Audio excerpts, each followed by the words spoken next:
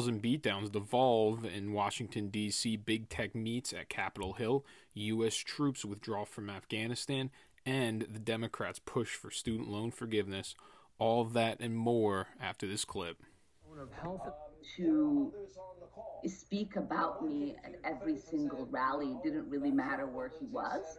And sometimes multiple times in a day, as he had held his Klan rallies throughout the country.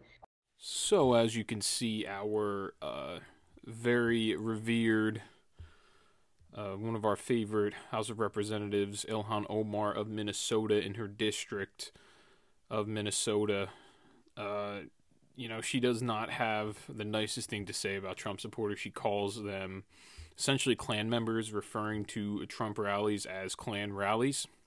And this is the kind of rhetoric that has been used to villainize and dehumanize Trump supporters, which is what I want to talk about to begin this here. This is going to be a current event video, as you can see, but the brawls and the beatdowns that devolved in Washington, D.C. this past weekend were a serious issue.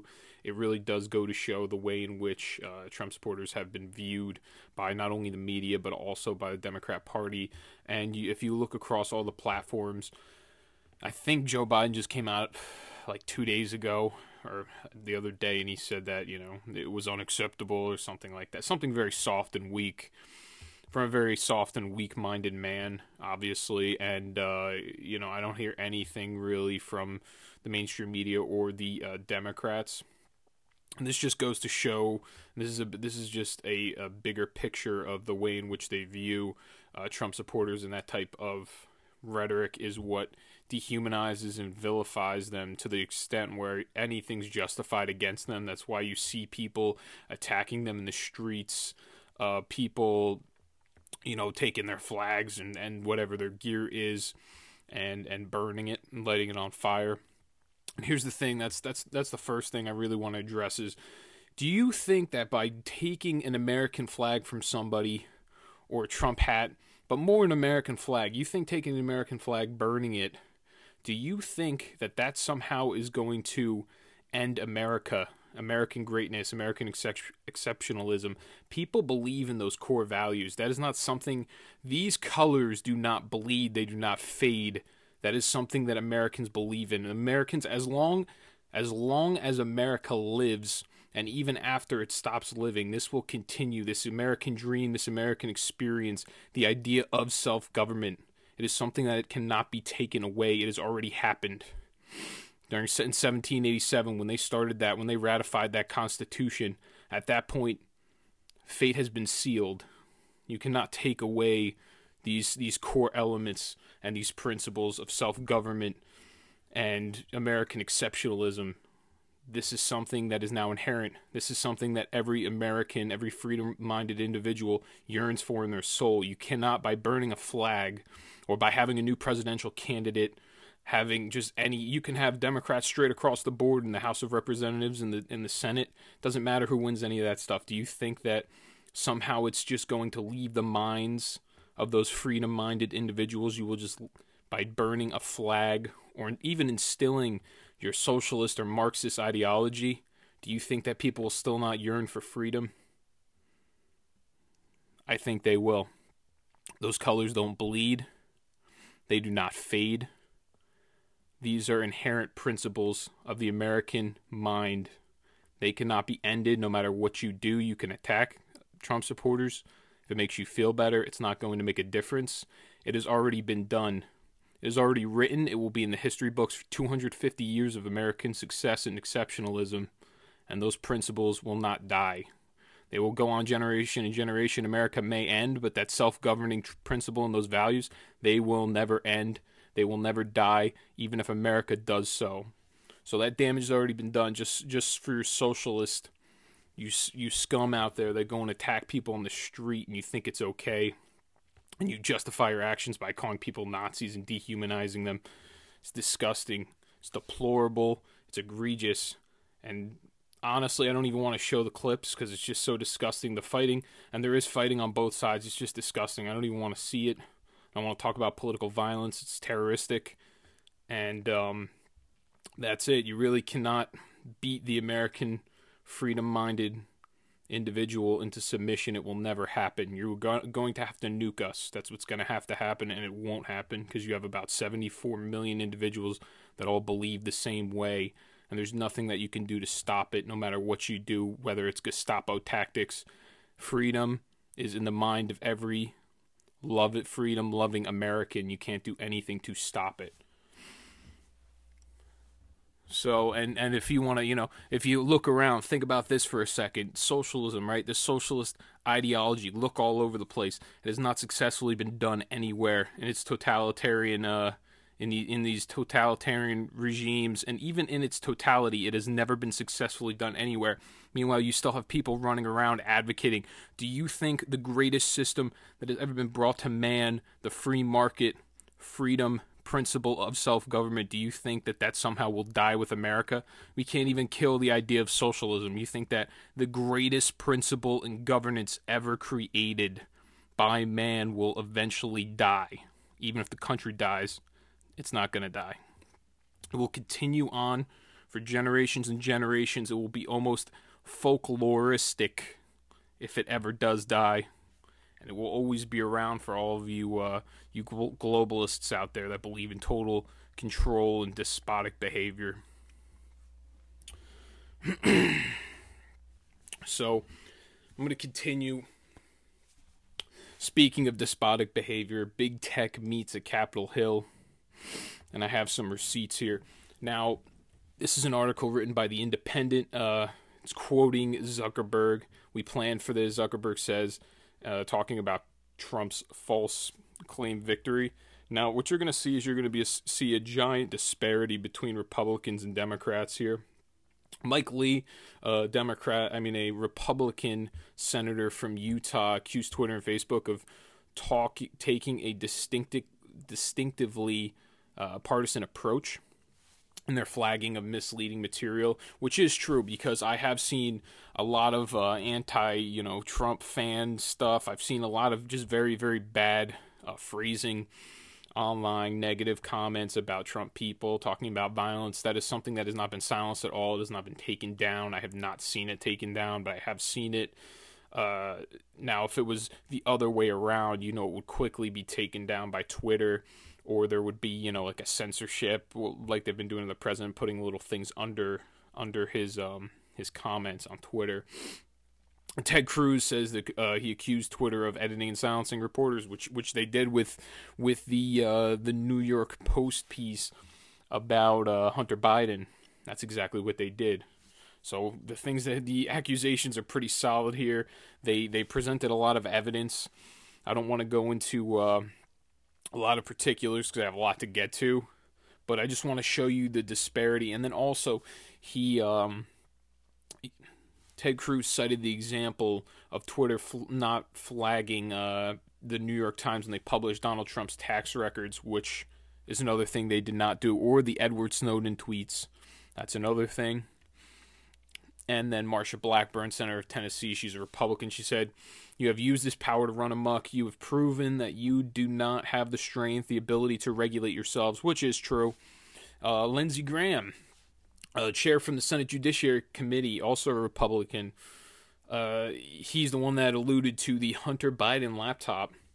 If you are not a newspaper, why do you have editorial control over the New York Post? Which is a very good question, because whenever they come and they ask these people when they come to Capitol Hill, Mark Zuckerberg, as well as Jack Dorsey, who is the CEO of Twitter, they always have the same, we try to follow our policies, we try to do this, we try to follow Section 230. They give them the snooze fest, and they've gone up to Capitol Hill multiple times. At this point, it's probably got to be their fifth or sixth time, and it's the same thing every time. They talk about partisan politics and how they're considered, a platform, but they're acting like a publisher because they're taking down certain disagreeable views online. Now, that event essentially makes them an editor. It does not make them a platform. And now if you're an editor, then you're now liable for every single tweet on your site. That's essentially what it means. You can't just pick and choose what political speech you like and what political speech you don't like. So that's why they're calling for changes to Section 230. And here is the stark comparison between what Republicans are talking about, and then this is what Democrats come back with. You got Senator Dianne Feinstein of California. She's a Democrat, ranking Democrat. She's at the very top of the seniority list. I believe she's like, I mean, she's been in government about as long as Joe Biden has. And she says whether their labeling of tweets did enough to prevent the tweets' harm, pointing to President Trump's tweets about the election. And then the response that you get from Jack Dorsey is, we have labeled the tweets that would indicate a different result in the election, which have been called by multiple sources. And then she says back, my concern is that these tweets arouse people. The tweets can play a unique role in reassuring or stirring people up to an unacceptable level. And Dorsey answers back, agreed in spirit, but then he defended Twitter's policy, saying it directed Twitter users to further information instead of completely taking down the tweet, which is at least much more respectable than taking down the tweet, that's what the difference between Republicans and Democrats here is. Such a stark comparison. You have Republicans calling for, hey, we need more and more free speech. Democrats are saying, hey, we need to shut down speech. And then their answer is, because Trump supporters are violent and we're worried about these people being stirred up. That's what the answer is. So you're telling me right after I just watched an entire weekend where Trump supporters got the crap beaten out of them outdoors in D.C. just trying to show their support for the current president in this election, everything that's going on with this election, all these claims of fraud, there's this litigation, and they just got beaten up the whole night.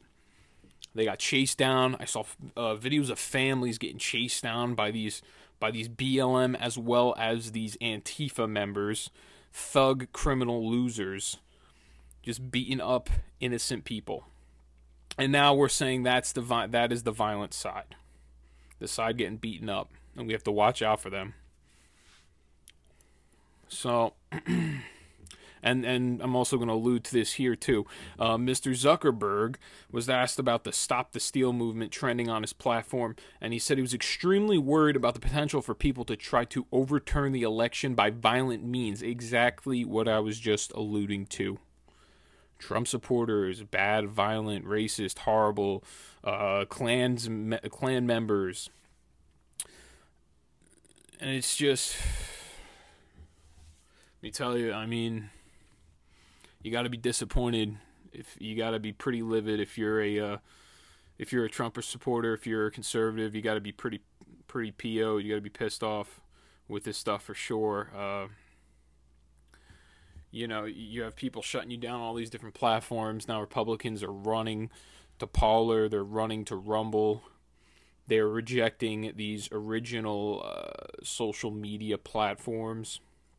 Because these social media platforms are doing that classic pejorative Southern accent, making fun of people that vote Republican. Oh, look, I'm a dumb racist. I'm a dumb redneck idiot. That's pretty much what's going on these Capitol Hill meetings.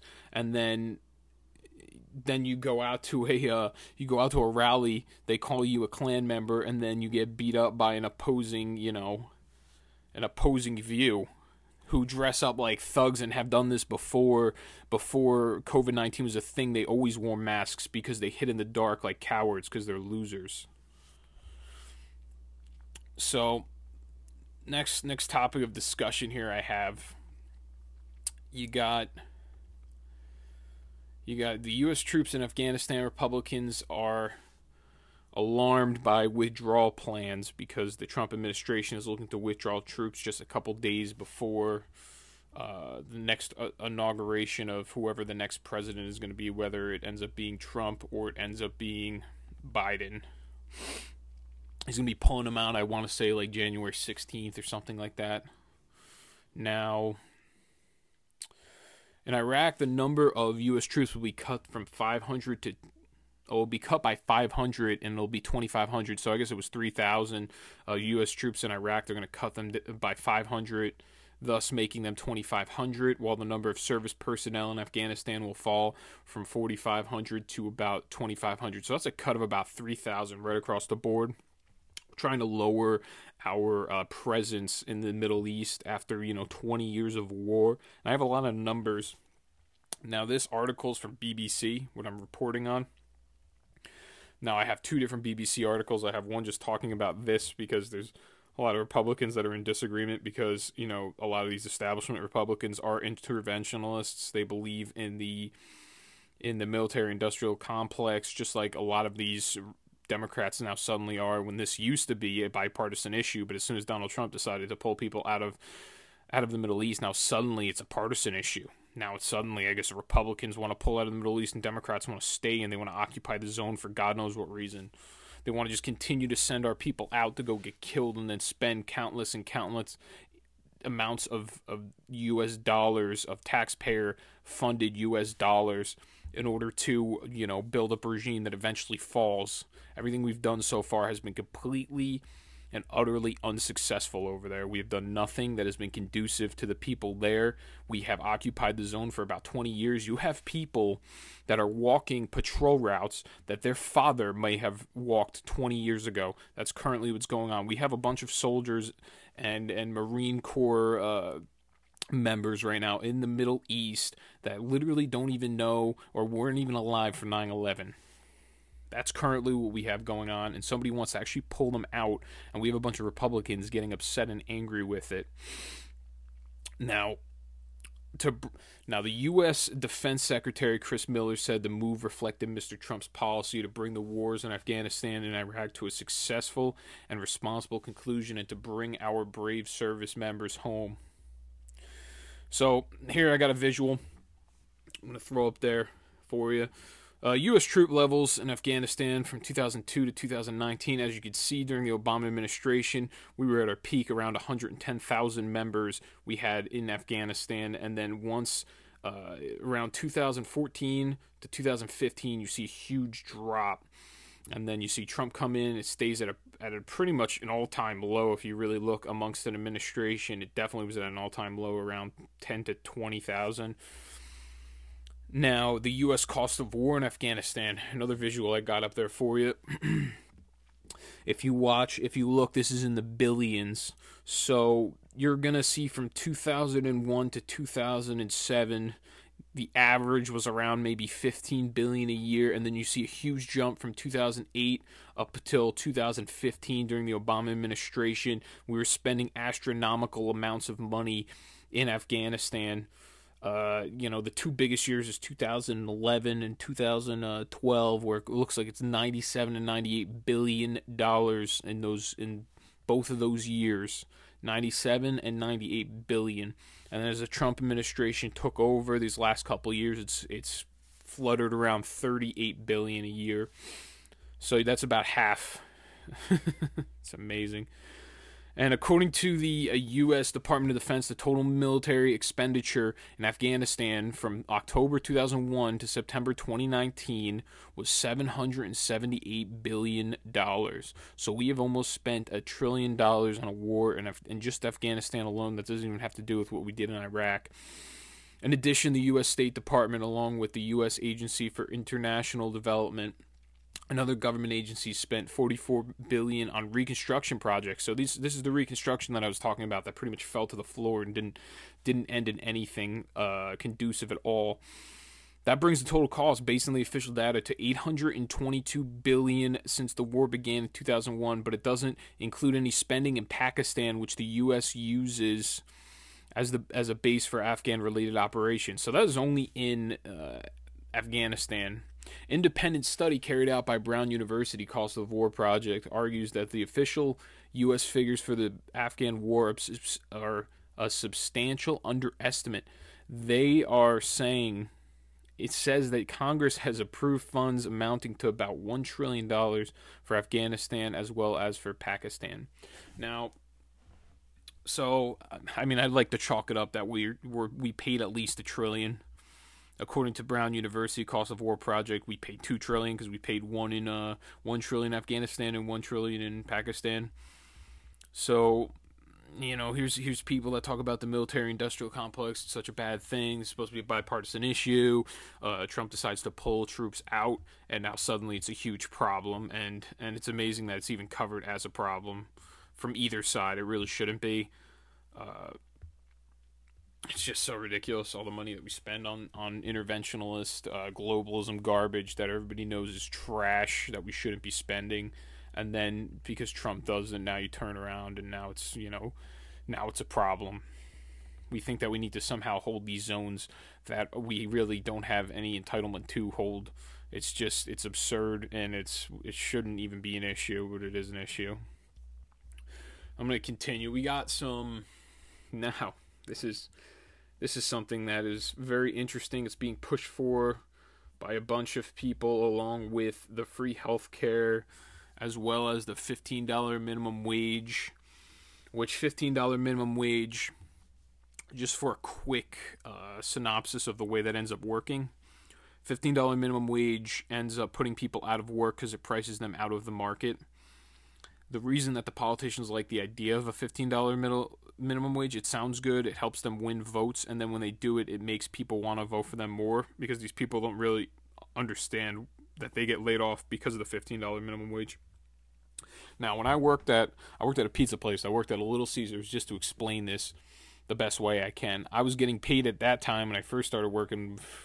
Man, I was getting paid minimum wage. I was getting paid $7.25 an hour. Eventually got up to $9.25 an hour when I was a supervisor, and then I eventually left to go work at Costco, just because they were paying me more. Now, at $7.25, let's say they pay me now. They're pushing me up to $15 an hour. $15 an hour if you work a 40-hour week all year long. It's around $30K a year. Now, they could have bought, and at this time they did, they had a machine that sauced and cheesed and made they dressed the whole pizza. That machine, if that machine cost them $20,000, why in the heck would they hire me and keep me employed for $15 an hour to do that job when they can just fire me, pay to get the machine? They save themselves $10,000 the first year alone, and then after that they're saving themselves $30,000 every single year. I mean, minus repairs, but the repairs aren't going to amount to $30,000. Why wouldn't the owners do that? That's what ends up happening when you raise the minimum wage. You price people out of a job. Their work that they're currently doing is not worth $15 an hour. Therefore, they end up getting laid off because it is unaffordable. Especially, you want to talk about big business and small business. This sounds like a huge move. The Democrat Party is helping big business every single time they raise the minimum wage, because guess who can actually afford to pay that minimum wage hike? It is going to be the big business. Small business will go out of business, and then the big business will just take over their employees, and they'll take over all of their consumers, and they'll make even more money. So once you go and you raise a minimum wage, you give a minimum wage hike, it only kills small business. It does not kill these big businesses. Big corporations always find a way to survive. They always have the deep wallets, the deep pockets. They can hire people to make those adjustments to their business model, and they will have zero issues. So that's something that does help. Just like I said, open borders helps big corporations. The same thing, same policy. It also helps big corporations. These open borders end up lowering the value of the work. So you have a bunch of people that come into the country that are unskilled laborers. It ends up lowering the value of that work. So, why would I pay this guy $11 an hour on the books when I could pay this other dude $7 an hour off the books? So if anybody's in the lower class, or not even lower class, just less skilled, without a college degree, you're going to get screwed by policies like that, $15 minimum wage. And then not only that, but when you hike a minimum wage, $15 an hour, what you're doing is you're getting rid of a market mechanism. Market naturally sets the price. The value for that labor is naturally set by market incentives. When you raise the minimum wage to $15, you are artificially throwing a wrench into the market. It will screw with all of the prices. Your eggs are now not $2 a dozen. They're now going to be $3 a dozen. You're going to see an extra $1 on milk. You're going to see an extra. Everything ends up going up, artificially going up. Let me mind you. So you're going to see more and more people lose their jobs. You're going to pay more money for goods, and the big corporations are going to get stronger. That is a $15 minimum wage policy, in essence. And those are statistically, that is a thing too. I will get deeper. I think maybe next episode I'll do something on the minimum wage, just so that I can bring up more and more data, and you can view the average, how many people get laid off or get their hours cut once you come through with a minimum wage hike of a $15 hike, which is so insane. I mean, New Jersey, it's already 11. I mean, I was working when it was 7.25, and that was less than 10 years ago. So now the Brookings, I have an article from the Brookings Institute here, and this talks about all of the student loan debt, because I have an article here too as well, and it's from Washington Examiner. Oh, you know what? I'll hit this first. This is the talks about the House and the Senate leaders. They're talking about a coronavirus aid package. They've yet to get to a deal. Seems like they're not going to. They're going to wait to see, I think, what happens with Trump in this election, and then maybe they'll work on a deal after that. I'm not really sure, because also, I mean, you got Pfizer and Moderna just both came out with vaccines that are 90+% effective, so they're highly effective. They've never even seen numbers like that coming out the gate with a vaccine. So the Democrats, they're looking for $3.4 trillion package in spending for stimulus, and Republicans are looking at $500 billion, which is a $500 billion. They're not even close, obviously. So Democrats lowered their proposal to $2.2 trillion. It was a reduction of $1.2 trillion. So $2.2 trillion and $500 billion, which still really aren't even close. I mean, that's 4 times more than what the Republicans want to spend. And I'll tell you why. It's because, and all these spending bills the Democrats have been coming out with this entire time, this one's actually the biggest one I've seen. I think they had one at $1 trillion or $1.5 trillion or $2 trillion, but I've never seen 2.2 or 3.2. This is actually the largest one I think that they've come out with now in these negotiations. And this one here, what we're looking at, is $2.2 trillion. I mean, the last time I read, because there's been so many proposals put up, but the last one I read, it was a full $1 trillion we're going to end up going to just state governance. So what the Democrats are doing right now is really, this is a cover-up on how poorly they've governed their states over and big cities over the last 10 years maybe. So all this money, we have a full $1 trillion just to bail them out, and then they make the excuse of, oh, well, coronavirus. Nope, that's not the way it works. It's been like this. These big cities, these Democrat-run states, these state budgets, for example, New Jersey's budget is deep in the gutter. They were talking about getting rid of pensions for police officers or lowering the percentage. I mean, if you're living in New Jersey, you're a cop, you're making a 65% pension, which is insane. No one's making pensions like that. Like, if you're a state employee or if you're a township employee, your pensions are insane. They don't have any pension fund systems like that in, states like Texas or states like Florida. Their pension funds are not blown out that way, and that's why they're able to balance their budget every year, and that's why actually sometimes Texas will come through with a surplus in their state ran. And they don't even have, guess what, no income tax, just state sales tax, which I think is around like 7.5%. That's it. And then you got your property tax as well. But it's nowhere near the property tax that's here in New Jersey. It's maybe half, not even.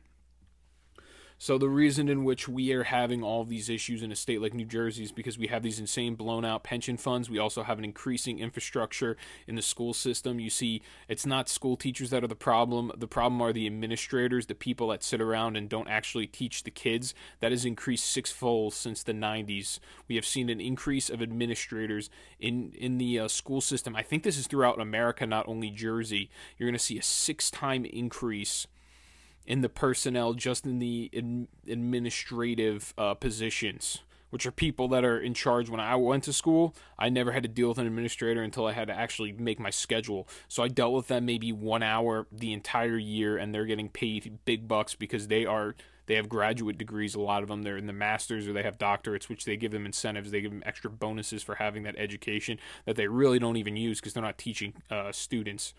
The real money should be made from the teachers. It should not be made from the administrators that sit down on a computer most of the day. And that's just my personal opinion. I'm sure there's a lot of people that also agree with that. So you see $2.2 trillion. So last time I checked, $1 trillion of those dollars at least were going to state governments that failed. And they're all Democrats, state governments, obviously, that failed because they're blowing the spending out of the water. And then last time I looked at it, it was such a ridiculous number. It was like, I'm not even kidding when I say this, it was something like 10 billion went to small businesses. But if you have a proposal of 2 trillion and you got 10 billion of the dollars going to small businesses, and then you got the other trillion going to all these failed governance programs, and then the rest of the money I think went to some sort of supplement, like how we got that $1,200 paycheck, some sort of supplement for the American people. Something to pay off certain renters. I mean, stuff like that. But here's what the root cause. This is the root issue for anyone that actually pays attention to these plans. I don't mind, me personally, I would not actually even, I'm not a huge fan of these big spending bills and these stimulus bills, but I do think it is contingent upon the government to do something, considering they're the ones that shut everybody down, especially some of these state governments. It is not a Donald Trump, it is not a national or federal issue. The federal government did not shut anybody down. People that are blaming the president for it just are ignorant and don't know what they're talking about. The real issue is you have state governors that shut down many businesses, and in doing so they are now liable. They have to figure it out. This money, this $2 trillion, I wouldn't even mind if you told me, hey, it's a $2.2 trillion spending bill, but it's going straight to the American people and American small businesses that had issues staying open because the tyrannical governor decided to shut down their business. I'd be completely okay with that. I'd eat the bullet all day on that, and I don't even like spending. I'm not a big fan of the government spending that goes on, but at least that, you know what, that would make these governors too, that would actually give us some sort of pride in our politicians, that they actually are of their word and they really do care about the American people. But as you can see, it's not about that. It's about partisan politics, and it's about making your party look better by giving them a government subsidy of $1 trillion.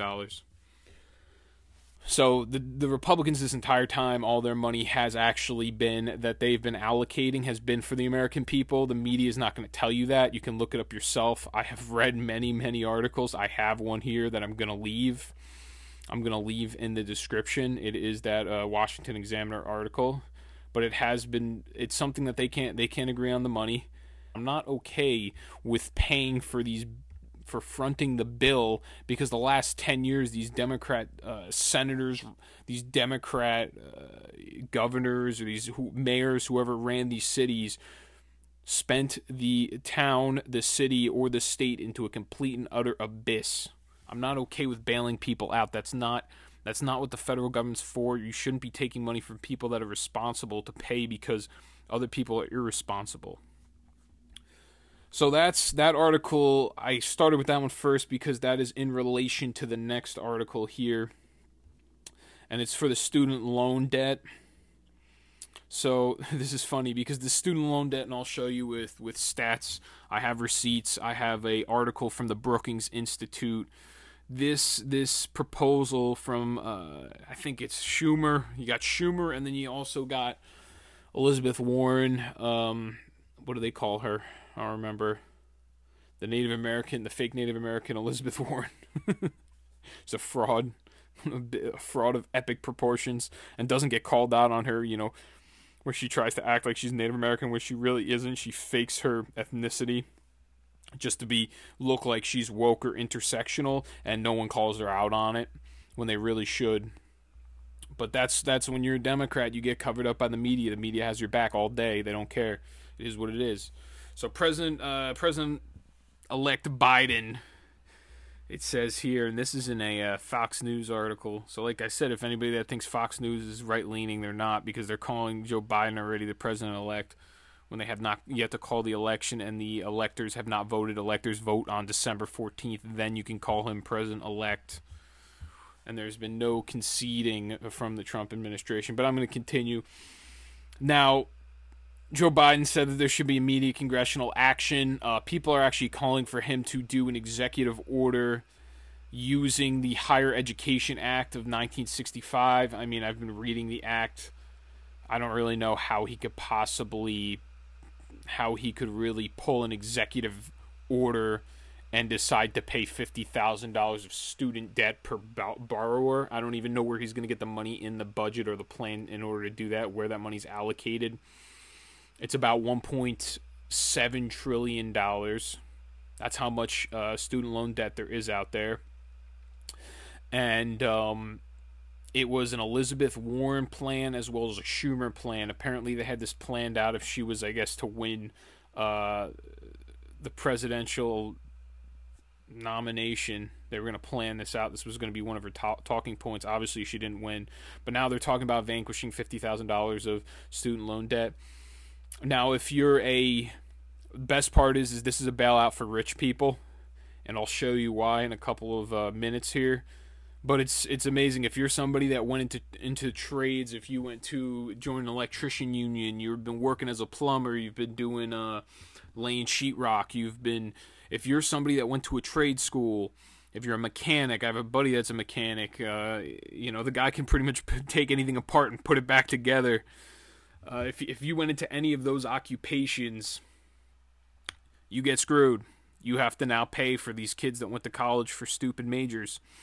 And now this also stems back to the exact same philosophy or the same theory that I had about the government raising the minimum wage to $15 an hour. When you go and you decide to give out government loans to anybody that they can be paid back, they cannot be, if you went and declared bankruptcy, you filed for bankruptcy, guess what? Those college loans you still got to pay off.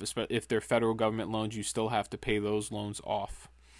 Now, the reason that college has increased so much in price, it has increased 3 times the inflation price since the 90s, is because the government decided to give out loans. Now, the government gave out loans because they thought everyone had a right to an education and the same educational opportunities. But the difference is when you go and you get, let's say you go to school for engineering. Engineering, you could probably get a private loan. You probably don't need to really actually go to the government for that loan, because you go to the bank, and this is the reason that there is a market. This is the reason there's market incentives, and this is the reason that the market should really determine the price of things. Because if you are going to school for an engineering degree, the bank looks at it as an investment. They say, okay, we're going to lend this kid $100,000. He's going to go to school for 4 years to get that degree, and he's going to pay us back at an interest rate of, whatever the percentage is. Let's say it's 10%. Let's say the interest rate is just for to make the math easier. Now, that kid gets out of school. The average earning potential for somebody that gets out of school with an engineering degree, let's say $60,000, $70,000. So they know that this kid will be able to pay back the money if they get out with an engineering degree. So the bank is willing to give him, because it is, like I said, it's an investment for the bank to do so. So they go and they give him this $100,000 loan. He ends up paying it back over the years. I keep saying he because I actually know somebody that's an engineer. That's why, because I'm thinking about them specifically. Now, you go to school for a liberal arts degree, it costs the exact same price. It costs $100,000. If you go to a bank and try to get that private loan, you're not going to get it. They're not going to give it to you because it's an investment for them, and they know that somebody that gets out of school with a liberal arts degree usually averages around, let's say, $40,000 a year. So they go, wow, this investment's going to take us a while to get our money back. This isn't worth an investment for us. And that's if they get a job coming out of college. They might not get a job. Their chances are much lower than somebody that comes out with an engineering degree, a mechanical engineering degree. So what they did was they decided to make government loans. Government got into the business of loans. So in doing so, guess what happened? All of the colleges raised the price of school because they said, who cares? Government is fronting the bill. Kids, as long as they get the government to pay for them, they will still go to college because it is something that has been promulgated in our society as a net good, as a positive, as if you don't go to college, you're, I guess, some sort of nitwit. It is something that is very coveted and revered amongst our society a little bit too much. So now they're giving out loans for any major. It can be a underwater basket weaving major. It doesn't matter. They will still give you a government loan for it. You will still pay $100. That's another thing, is straight across the board, most of it's the same. If you go, which it wouldn't be if it weren't for the government giving out loans. If it was a private loan system, they would charge you more depending on what your degree is. If you're going to school for a doctorate in jurisprudence, or you're going to school for a doctorate in the medical field, and somebody else is going to school for a liberal arts major, those are not going to cost the same. They're not going to be the exact same price if they're both bachelor's degrees, let's say, just to say that, because one, there's much more of a profit incentive. Once you get out of school, you're going to be making more money, so it's much more of a valuable education to have, to be attained. But the government, by getting involved in these loans and in this debt, they screwed everyone in the school system, because they jacked the prices up, like I said, 3 times, with even including the inflation rate. It's gone up 3 times the price of going to college. So they really, once you throw a wrench in the market-based system, where you let the market, because you know what happens? Guess what happens when you're charging $30,000 a year to go to school? So that's a 4-year, $120,000 tuition rate, and guess what happens when people realize that it's not worth going to school? They're not going to be able to pay that debt off. The schools will have to lower their prices. It will have to happen in order for them to survive, because then no one would be going to college. Now the system they have is the government fronts the bill, and they just continue to jack the prices up because the government's paying for it. That's why there's so much student loan debt, because the government got involved. And it's all student loan debt that you cannot pay off, and now they're talking about, oh, we're gonna give them $50,000, relinquish the debt. In doing so, guess what happens? These big businesses, these big colleges, they make out with everyone's money, and they run away into the sunset, and then you have the same problem coming up in a couple more years, because the system has not been fixed. It is a broken system that, instead of being fixed and some sort of reformation of that system, all you do is you relinquish the debt, and that's it, and then the debt just continues to build back up again. It's a total mess. Everything the government gets their hands on, they pretty much screw up. So I'm going to continue here. We got the Brookings Institute, and the article is "Who Owes the Most in Student Loans? New Data from the Fed." And that was October 9th, 2020, so it's pretty relative, about a month ago. And it says most news stories and reports about student debt cite the fact that Americans owe more than $1.5 trillion. The fact that households in the upper half of the income distribution and those with graduate degrees hold a disproportionate share of that debt almost never makes it into the narrative. So what are they talking about here? They're saying higher income earners. The highest income 40% of households, those with incomes above $74,000. So you got the highest income 40% of households owe almost 60% of the outstanding education debt and make almost 3/4 of the payments. So it's the top 40% of income earners. They owe 60% of the outstanding education debt.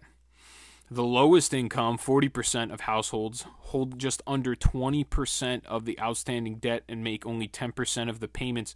So that weight of actual payments is, they're only paying 10% of that debt off the lowest 40% income. So really, most of the payments, most of this debt is owned by richer people. So when you go to relinquish this debt, it is a rich people. You are helping the rich people. You are giving them money, and these people that are at the top.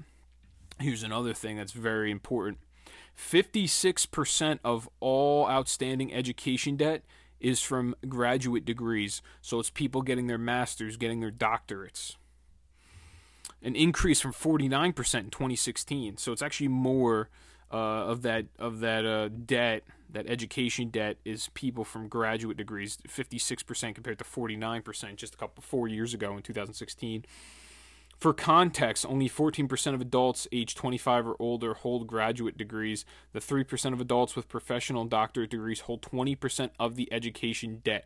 So 20%, so 1/5 of the education debt is owed by 3% of adults with professional and doctorate degrees. You got people with masters and people with doctorate degrees. They pay 20%. They owe 20%. So it's these households have median earnings more than twice as high as the overall median earnings. So their median earning is $106,000 compared to $47,000 that we were talking about before. So this relinquishment of college debt will benefit the top 40% earners in the country. The richer people are pretty much getting a cut.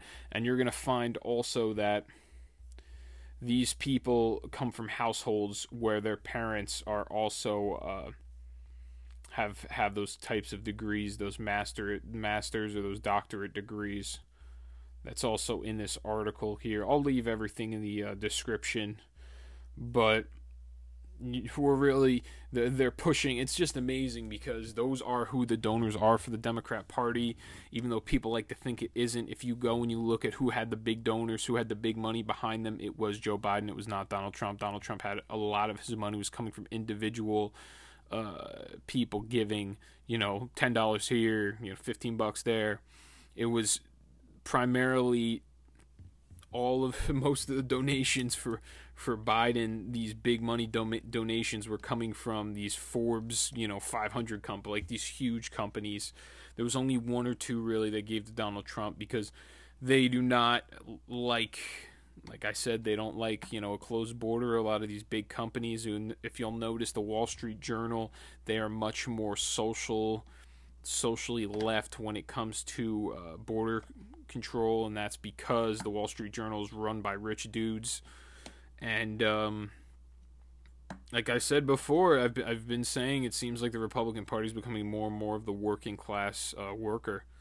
The working class voter is becoming more and more of the Republican Party because it seems like the policies that are being pushed by the Republican Party are the ones that are benefiting the middle class worker much more than what's going on with the Democrat Party, where they're pushing to, we're pushing to help the big businesses out with a minimum wage hike, and then we're also pushing to help the richer half of America pay their college debt. So if you're someone that went to a trade school and really made the smart financial decision, if you looked at your aptitude and you said, hey, school's not for me, I'm going to go for a trade, I'm going to learn how to work with my hands, maybe I'm even going to be a business owner, I'm going to learn how to, I have a friend now that currently, he went to school with me and he learned that, he didn't want to do that, and now he wants to go on his own and be, learn a trade almost like a plumber, or learn how to lay sheetrock and do things like that, renovate houses, make money that way.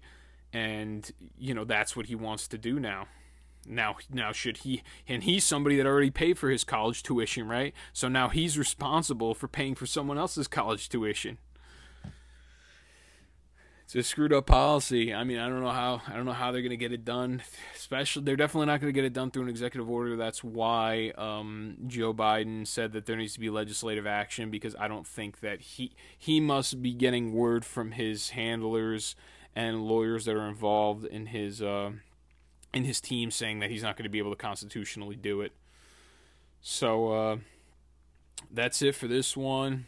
I appreciate you for tuning in. There's going to be another Federalist Paper video tomorrow. And make sure you like, share, subscribe if you like the content, comment. I got my email in there. You can follow me on any of the social medias I have up there as well. Make sure you drop the mic, let people know about the podcast. And if you have any additional information for any new videos or ideas, just shoot me an email. I would appreciate it. And thank you for tuning in. I will see everyone on Friday.